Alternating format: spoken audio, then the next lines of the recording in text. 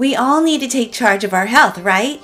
So you already know that you need to exercise more, you need to sleep more, you need to eat better to be healthy, but now we need to socialize more. When we don't socialize, it affects our equilibrium of our social homeostasis. What is social homeostasis? It's basically a process that happens in our brain to see if we're having a good amount of social contact, and if we don't, our brain starts to kind of short circuit.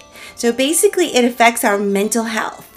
So during this social distancing time, we need to be responsible with our mental health by making an effort to reach out, call people, FaceTime people, Zoom with someone.